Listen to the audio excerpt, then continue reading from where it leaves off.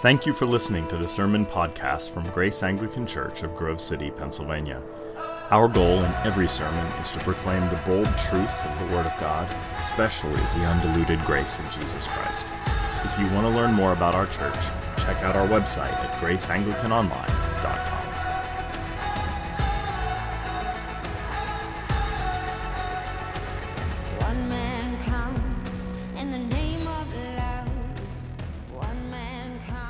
In the name of the Father, and of the Son, and of the Holy Spirit. Amen. Well, tonight we begin a new sermon series in the letter of James. The sermon series is entitled Integration. Integration means, very simply, to connect or bond different concepts one to another. Integration is what they teach you always if you go to see a psychoanalyst. Your problem is that you're not integrated. There's something within you that is not connecting, but really ought to, if you're to be a healthy individual. Many people in this room, you've been afflicted by someone who lacks integration. You know somebody in your life, for example, who is absolutely brilliant in terms of thinking, but not so brilliant when it comes to feeling. You know somebody who argues exceptionally well. They're ferociously good at it, but they don't listen to anything, ever. You know people that are incredibly generous and would give to anybody that they could, but they don't actually know how to save anything, and they're very incautious. Or you know somebody who is exceptionally strong, very determined, they're very resolute, and yet they're not tender when they need to be. And many of us know, nay, when we look in the mirror we see, people who claim to believe certain things about ourselves and about God and about other people and about the world, and yet we act out of accord with those beliefs all the time. And the Epistle of James is written to people in order that they might be integrated, that their confession, that is what they say they believe, would actually be connected to how they function in the day-to-day world. And so the letter of James is all about integration. It's about how real faith connects with real life, and how real faith shapes how we engage with matters of justice and economics and speech and humility and sin and confession, all of it. So I have two goals for this sermon, and they are these: to introduce the book and give you a little bit of background so you have a good sense of it, and also to talk about trials, and maybe offer all of us a new way of conceptualizing trials. But I have to give you a little background because we're dealing here with what's called a high context document, meaning that the Bible was written in a particular time and in a particular place, using a particular language that has a very specific background to it, a Jewish background. And so some of these concepts might be new to you, especially if you're new to kind of religious involvement. So I have to give you a few ways to understand the letter. And the first is you have to understand the genre of it. Genre means the type of literature that this is. This reading that we had, the first reading, comes from a letter. That James has written a letter. And a letter, of course, differs from other forms of literature. It's not a biography, and it's not a list of statistics. It's not a list of laws or legal material. It's not a drama. It's a letter, meaning it's written to a very specific crowd with specific ideas for their specific crises. And what's more than that, James has written a unique kind of letter. It's not just unique because it's a letter. It's unique because there's no other letter in the New Testament like the letter of James. Because other New Testament letters involve linear, very often clear argumentation with supporting points for that argumentation. When you read the Apostle Paul, he's got something on his mind and you know what it is. James, though, didn't grow up in Germany like St. Paul. Just kidding. Like, James isn't as left-brained. He's more right-brained. He is not linear. He jumps around a little bit from topic to topic. And so, if I were to give you an illustration, especially if you're somewhat familiar with the Bible, the letter of James is like the Old Testament book of Proverbs. The Old Testament book of Proverbs is a collection of wise sayings that is supposed to key you in to what a moral life looks like. James is not dissimilar to the book of Proverbs in that way. So that's a little bit about the genre. Now let's get into the controversy just for a sec. James' focus was considered worrisome by people in the first centuries of the church. James' focus on Christian works seems to contradict other parts of the New Testament that says that we are saved by faith in Christ without works, without contribution. I actually think that's a very lazy reading of James. I don't think that reading understands James at all. But for this reason, because of James' emphasis on works, some early Christian leaders were uncomfortable with including James and his letter in the New Testament canon. Martin Luther, the great reformer, is often lambasted for labeling James's letter an epistle of straw, meaning it lacked weight, namely it lacked the gospel. Martin Luther believed that the gospel was largely absent from the epistle of James. What's, of course, challenging about Luther's critique is that it is quite true. There is not a lot of gospel in James. If you are interested in the beautiful and redeeming death and resurrection of Jesus and all of the benefits that are showered upon us because of that death and resurrection, James doesn't have a lot of that data expressing itself within his book.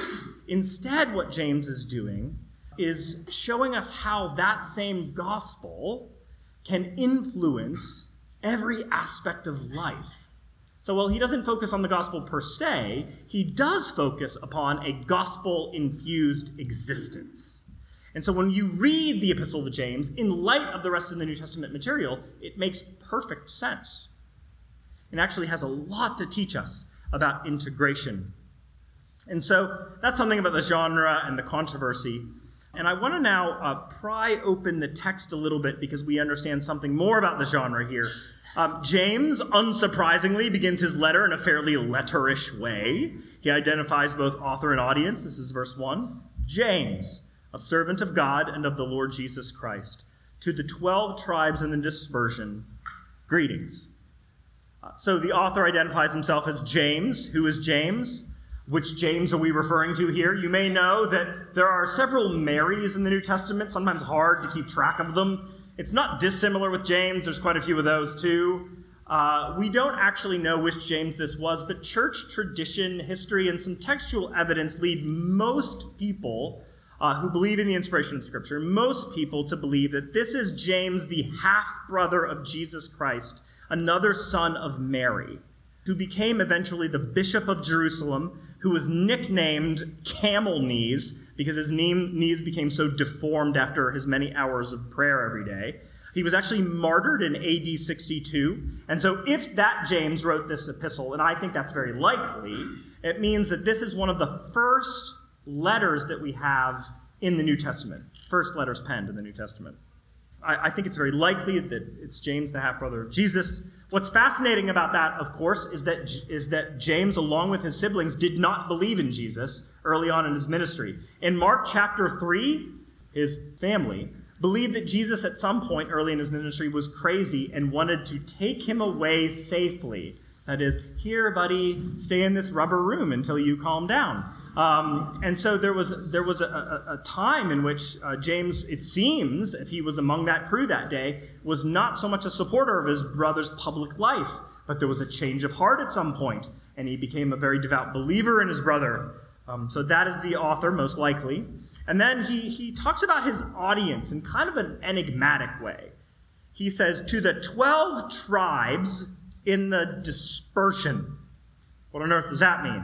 Well, it's confusing because there were 12 tribes in Israel. You may know that Israel as a nation was constituted of 12 tribes. Here's the problem, though, with referring to them or writing a letter to them. 10 of them were utterly destroyed in 722 BC. So 12 minus 10 is 2. And so there's only 2 tribes left in Jesus' day, and in James's day, only 2 left. So he seems to be using the 12 tribes language rather metaphorically, probably referring, of course, to the new 12 tribes, that is, the new Israel, that is, those who have coagulated themselves around Jesus by faith, Christians, in other words. And he writes to the 12 tribes in the dispersion. The older word is the diaspora. It's a very familiar and a bitter word for most Jews, a very bitter word, because they knew how frequently their existence as a nation was marred by dispersion. What's a dispersion? It's when you are kicked out of your homeland and sent to places all over the known world. And this is what happens to Israel numerous times. But the two big dispersions were in 722, when Assyria comes and destroys the 12 tribes of the north, scattering Jews all over the Mediterranean world. And the next time it was in 586, when Babylon comes and does the same thing. Scatters Jews all over the world, to the point where there were Jewish communities in Iraq, in Rome, in all sorts of places in Jesus' day. And so he is writing to people who are experiencing the pain of dispersion, but this time it's not Israelites only necessarily who are afflicted by this dispersion. It is New Testament believers in Jesus who are experiencing something awful. It might be persecution, though that's pretty early on in the game, but it could have been.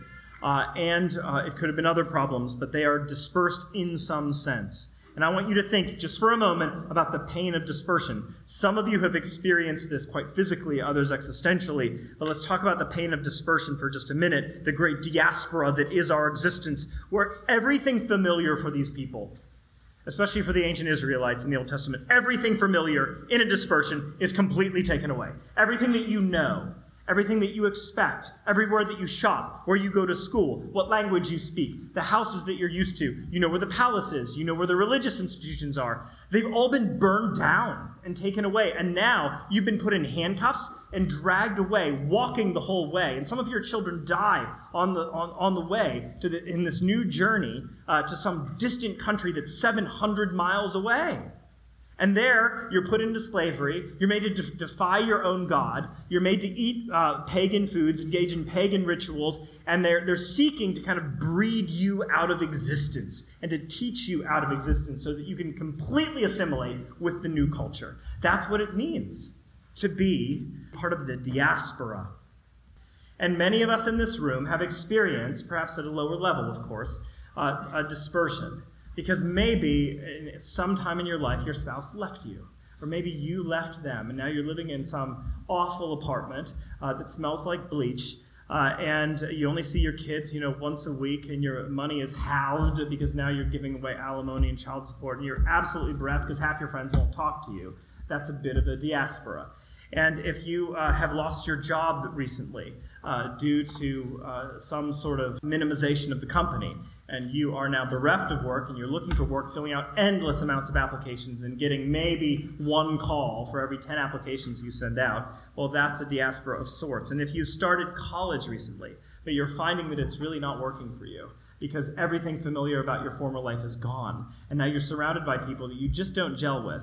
And you have parents that are sort of disappointed that you're not majoring in Spanish, and or whatever it is, or engineering. Or your circle of friends isn't so friendly, and you've discovered that the hard way.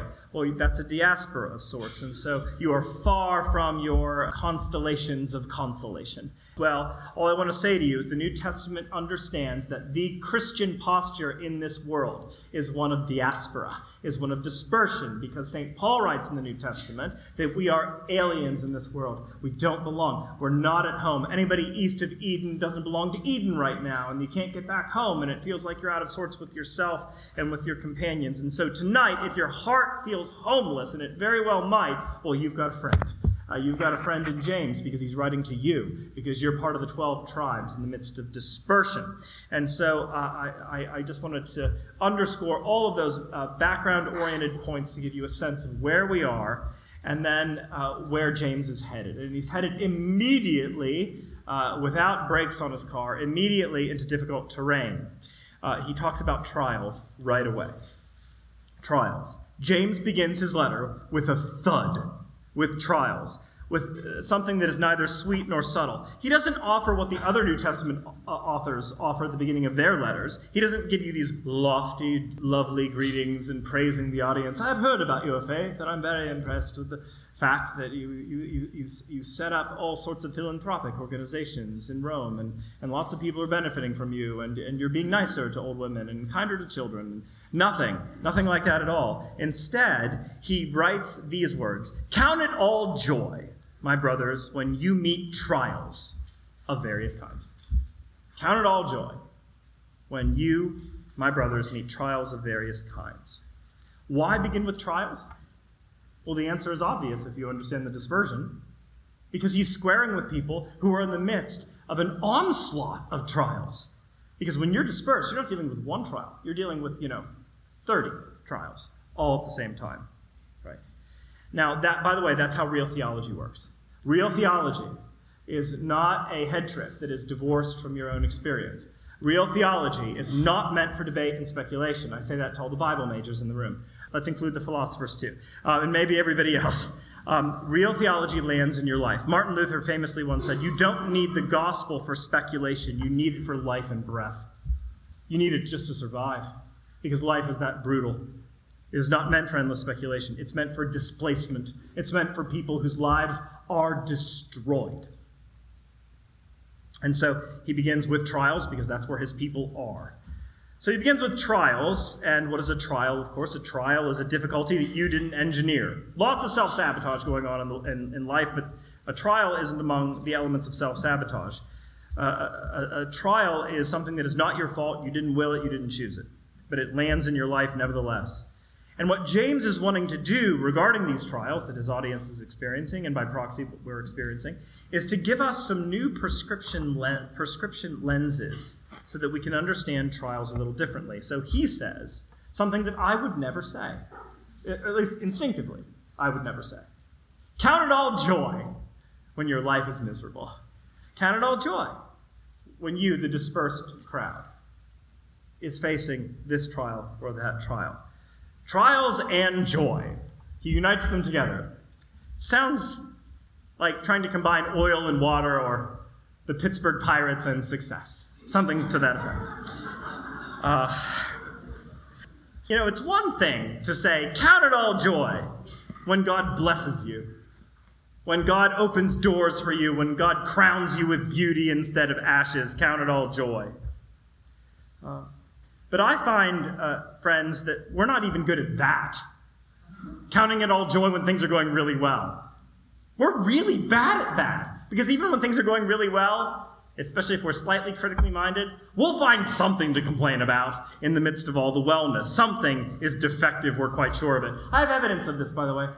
It's Western Pennsylvania, and there's weather outside. Now, here's what I mean. Western Pennsylvanians are infamous for hating every form of weather and always being perpetually unhappy, regardless of what the weather is. So let's say it is a 75-degree day. It is sunny. There are just a few clouds in the sky. Here's what a Pennsylvanian would say. It's supposed to rain tomorrow. I can already feel it's getting humid. The mosquitoes are terrible today, aren't they? You can get sunburn even when there's light cloud cover. Yeah, it's nice today, but it'll be over soon. Fall's on the way. Then 7 months of Narnian winter.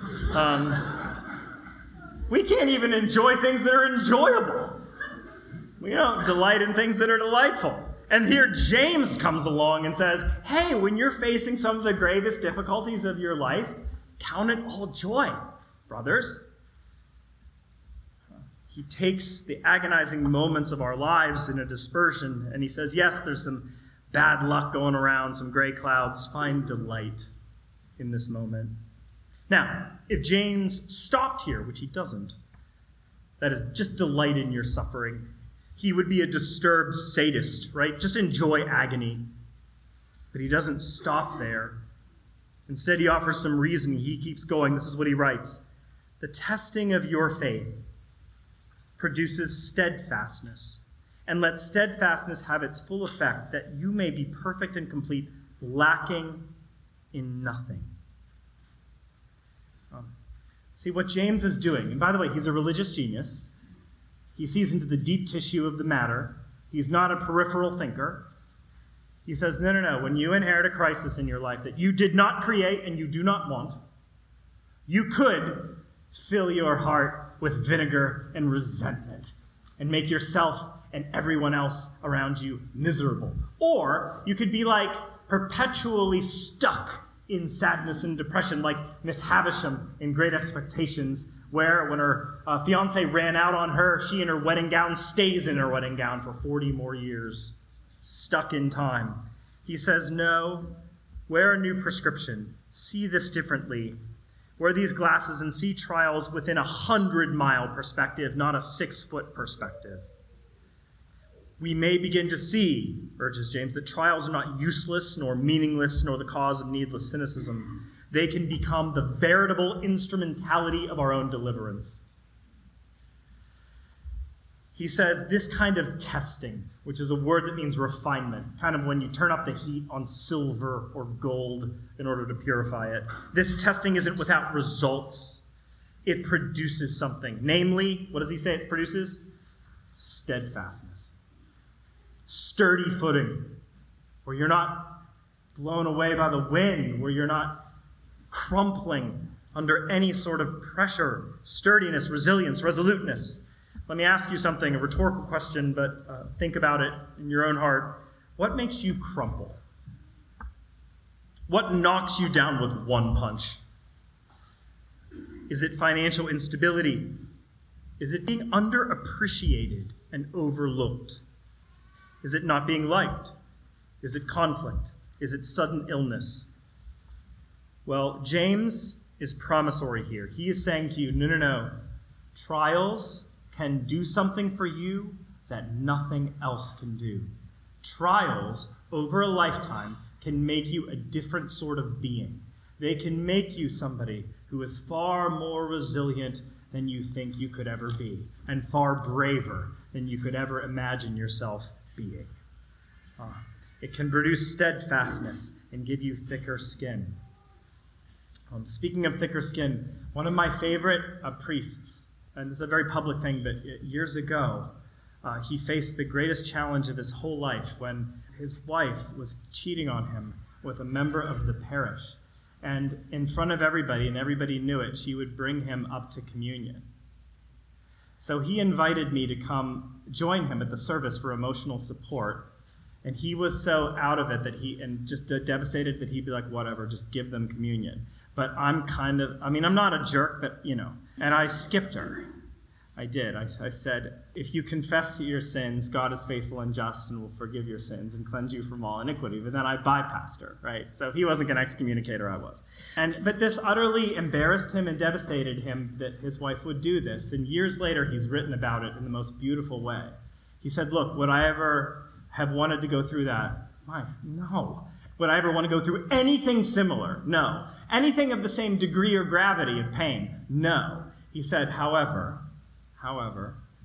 that event gave me spiritual calluses. And I said, aren't calluses bad? He said, not in this situation.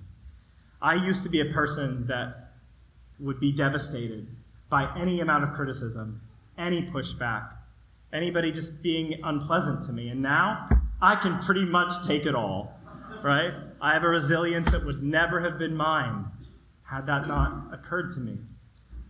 And he has grown to be one of the most profoundly mature and emotionally sophisticated people I've ever met in my whole life because of this horrific event that took place. It gave him thick skin, made him steadfast, that horrific testing.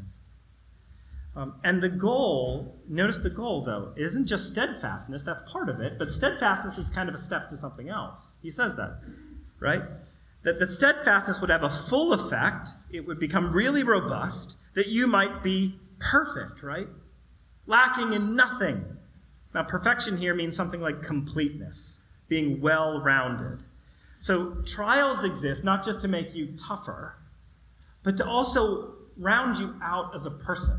Remember, the Shema, the Hebrew prayer, that you are to love the Lord your God, you know it, right? With all your heart, soul, mind, strength, yeah? Well, what fallenness does is it usually makes you swollen in one area, like your brain, and shrunken in some other area. So you have hysterias that are running wild, and other aspects of you that are not operative. What this means is that you can be completely and holistically God's own, and freed up in every way to be the kind of person that God would have you be. Not strong in an arrogant way, but strong in God, fulfilled in God, mature in God, complete in God. And I've found in my own bitter experiences in life, the only reason that I have the health that I do now is because life has forced me to face into things that I would rather run away from and depend on a source, namely God, that I sometimes eschew because it's a real bummer and a real bust to the ego whenever you have to depend upon somebody who isn't yourself. But J.I. Packer, the great Anglican theologian, puts it this way: God uses affliction as a chisel for sculpting our lives. Felt weakness deepens dependence on Christ. The weaker we feel, the harder we lean. Well, there is somebody in Christian history who really understood this to a great degree, and his name is C.S. Lewis. He was, of course, the author of numerous books, including one about his own conversion called Surprised by Joy. Well, very late in his life, he wrote another book entitled A Grief Observed, and it was written about the death of his wife, the poet and authoress Joy Davidman. Yes, named Joy. Well, after Joy died, Lewis fell into a very bleak depression, and he expresses that depression in this book. And in this book, at one low point, he likens God to a vivisectionist. That is, to a lab tech who rips rats apart alive. He essentially says to God, "You slice into us, don't you, just to see what makes us twitch. It isn't that I'm close to disbelieving in you. It's that I'm believing new things about you that scare me, about what you might really be like." But then at the end of the book, Lewis comes to a deeper place, a wider place. And this is the end of the book. Lewis writes, "As it turns out, God has not been trying an experiment on my faith or love in order to find out their quality. He already knew that already. It was I who didn't know. He always knew that my temple was a house of cards. His only way of making me realize it was to knock it down. But now when I lay my questions before God, I still get no answer, but a rather special sort of no answer. It is not a locked door. It is more like a silent, certainly not uncompassionate gaze, as though God was shaking his head, not in refusal, but in waving my question like, 'Peace, my beloved child, you don't yet understand.'" And that's where Lewis ended up. And eventually it led him back to a place of joy. Lewis discovered not a lack of pain, but a companion emotion to that pain. He eventually found a joy in the fact that we are held in the hands of one who is not cruel, but whose hands are littered with scar tissue. We are held in our suffering by a suffering God in Christ. So let me land this for us, and then I'm done. Trials. Trials are marching toward us. They are marching toward us because we live within a hazardous dispersion, diaspora. So whether it's a third miscarriage, or bulimia, anorexia, suicidality, being a social misfit, our arguments with our elders, a pancreatic cancer, a mentally ill parent, or penetrating loneliness that makes us cry out in despair. Trials are inevitable. That's why James writes, when you meet these trials, not if you do. But when we do, brothers and sisters, when we do, James offers us a new way of seeing. He says, when you see a trial, see more than a trial. Trials come with companioned goods because of God. So in closing, I want to ask and then answer some pastoral questions. First, this may seem obvious, but it doesn't feel instinctively obvious. Does a trial that we receive in life mean that God is paying us back for something that we've done amiss or done wrong? Absolutely not. Of course, we can self-sabotage. That's another issue. But trials come to those who are walking in the right way and walking in the wrong way. That's why the book of Proverbs says, functionally, it doesn't actually say this in a verse, but functionally, don't be an idiot because your life is going to be horrible, right? That's what it says. But then there's the book of Job that says sometimes you're doing the right thing and you get walloped anyway. So, asked and answered. Second question, is joy the only appropriate emotion in a trial? That is, if we feel anything besides joy during a trial, are we being unfaithful wretches? Well, of course not. My evidence is Jesus himself. Jesus cries at the tomb of Lazarus. Jesus sweats blood at Gethsemane, asking for a cup to be taken away. And Jesus cries about forsakenness on the cross. James' point is not that pain will go away whenever we're experiencing a trial, but that joy can conjoin itself as a companion emotion to our pain. Because when we're in pain, we can at least begin to have the expectation that nothing is outside God's redemption. Nothing that I'm experiencing will destroy me ultimately, because it's God who's in control. God has got me through before. God will get me through now. So pain can be conjoined with joy. Another question. Will we always see during a trial or afterward how God was at work to make us more complete? Often, but not always. God's work is very often like the small seeds of the kingdom of God that Jesus talks about, meaning God's work is, at the outset, sometimes imperceptible by us. But the good news is that our perception of God and the self, and God's changing of the self, is not the measure of God's actual changing of the self, meaning we perceive very, very little. And so God is at work all the time in you without you noticing. Very often other people can see it, but you can't. God's work, when it can be seen, by the way, is almost always seen in the rearview mirror of life. Sometimes regarding a trial, you have to trust in the promise of God, expect that he will work, and simply then look back after the fact, realizing that he in the past has worked, and you see the deliverance after the fact. Next question. Where do we find comfort here and now in the midst of our trials? Well, we do, of course, in the gospel of Christ's deliverance, but we also find that in each other. Remember, James here writes to a plural audience. He says brothers instead of brother, plural, referring to siblings who are in Christ. James also writes when you face trials, and you is plural, y'all or yins, you. He writes to an audience who is enduring something together rather than apart. By the way, if your version of Christianity teaches an individualistic stoicism, that you have all you need within your veritable person to muscle through something, you are not really believing in Christianity. It is something very different. You don't have what you need to survive. I hope you hear me loud and clear. You do not, in your own individual person, have what you need to survive. That is maya, an illusion. It is not true. Instead, we have each other to survive, because you have things I don't have, insights I don't have, wisdom I don't have, and I need those things from you in order to get through. And maybe you need a few things from me.